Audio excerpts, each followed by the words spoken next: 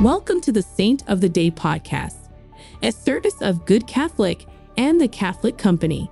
Join us each day as we share the story of a unique saint in 3 minutes or less. Today's saint is Saint Lawrence of Canterbury.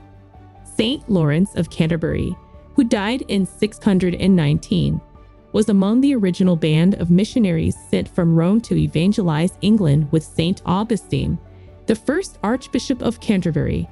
As a fruit of their labor, the region's most powerful ruler, the King of Kent, became a baptized Christian along with many of his countrymen. When Augustine died, Lawrence became Canterbury's second archbishop.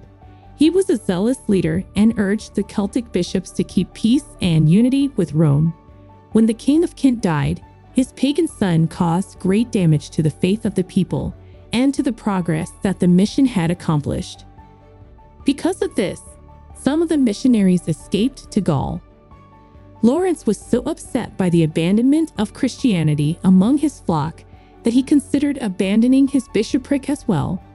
In response, St. Peter the Apostle appeared to him in a vision, rebuked him, and scourged him so badly that Lawrence had physical marks on his body from the encounter. St. Lawrence then relayed his vision to the king and showed him his wounds, causing the king to convert to the Christian faith as his father did. St. Lawrence's feast day is February 2nd. I invite you to say a prayer for that friend or family member who is searching for truth. May they come to know the Lord in a real way. St. Lawrence of Canterbury, pray for us.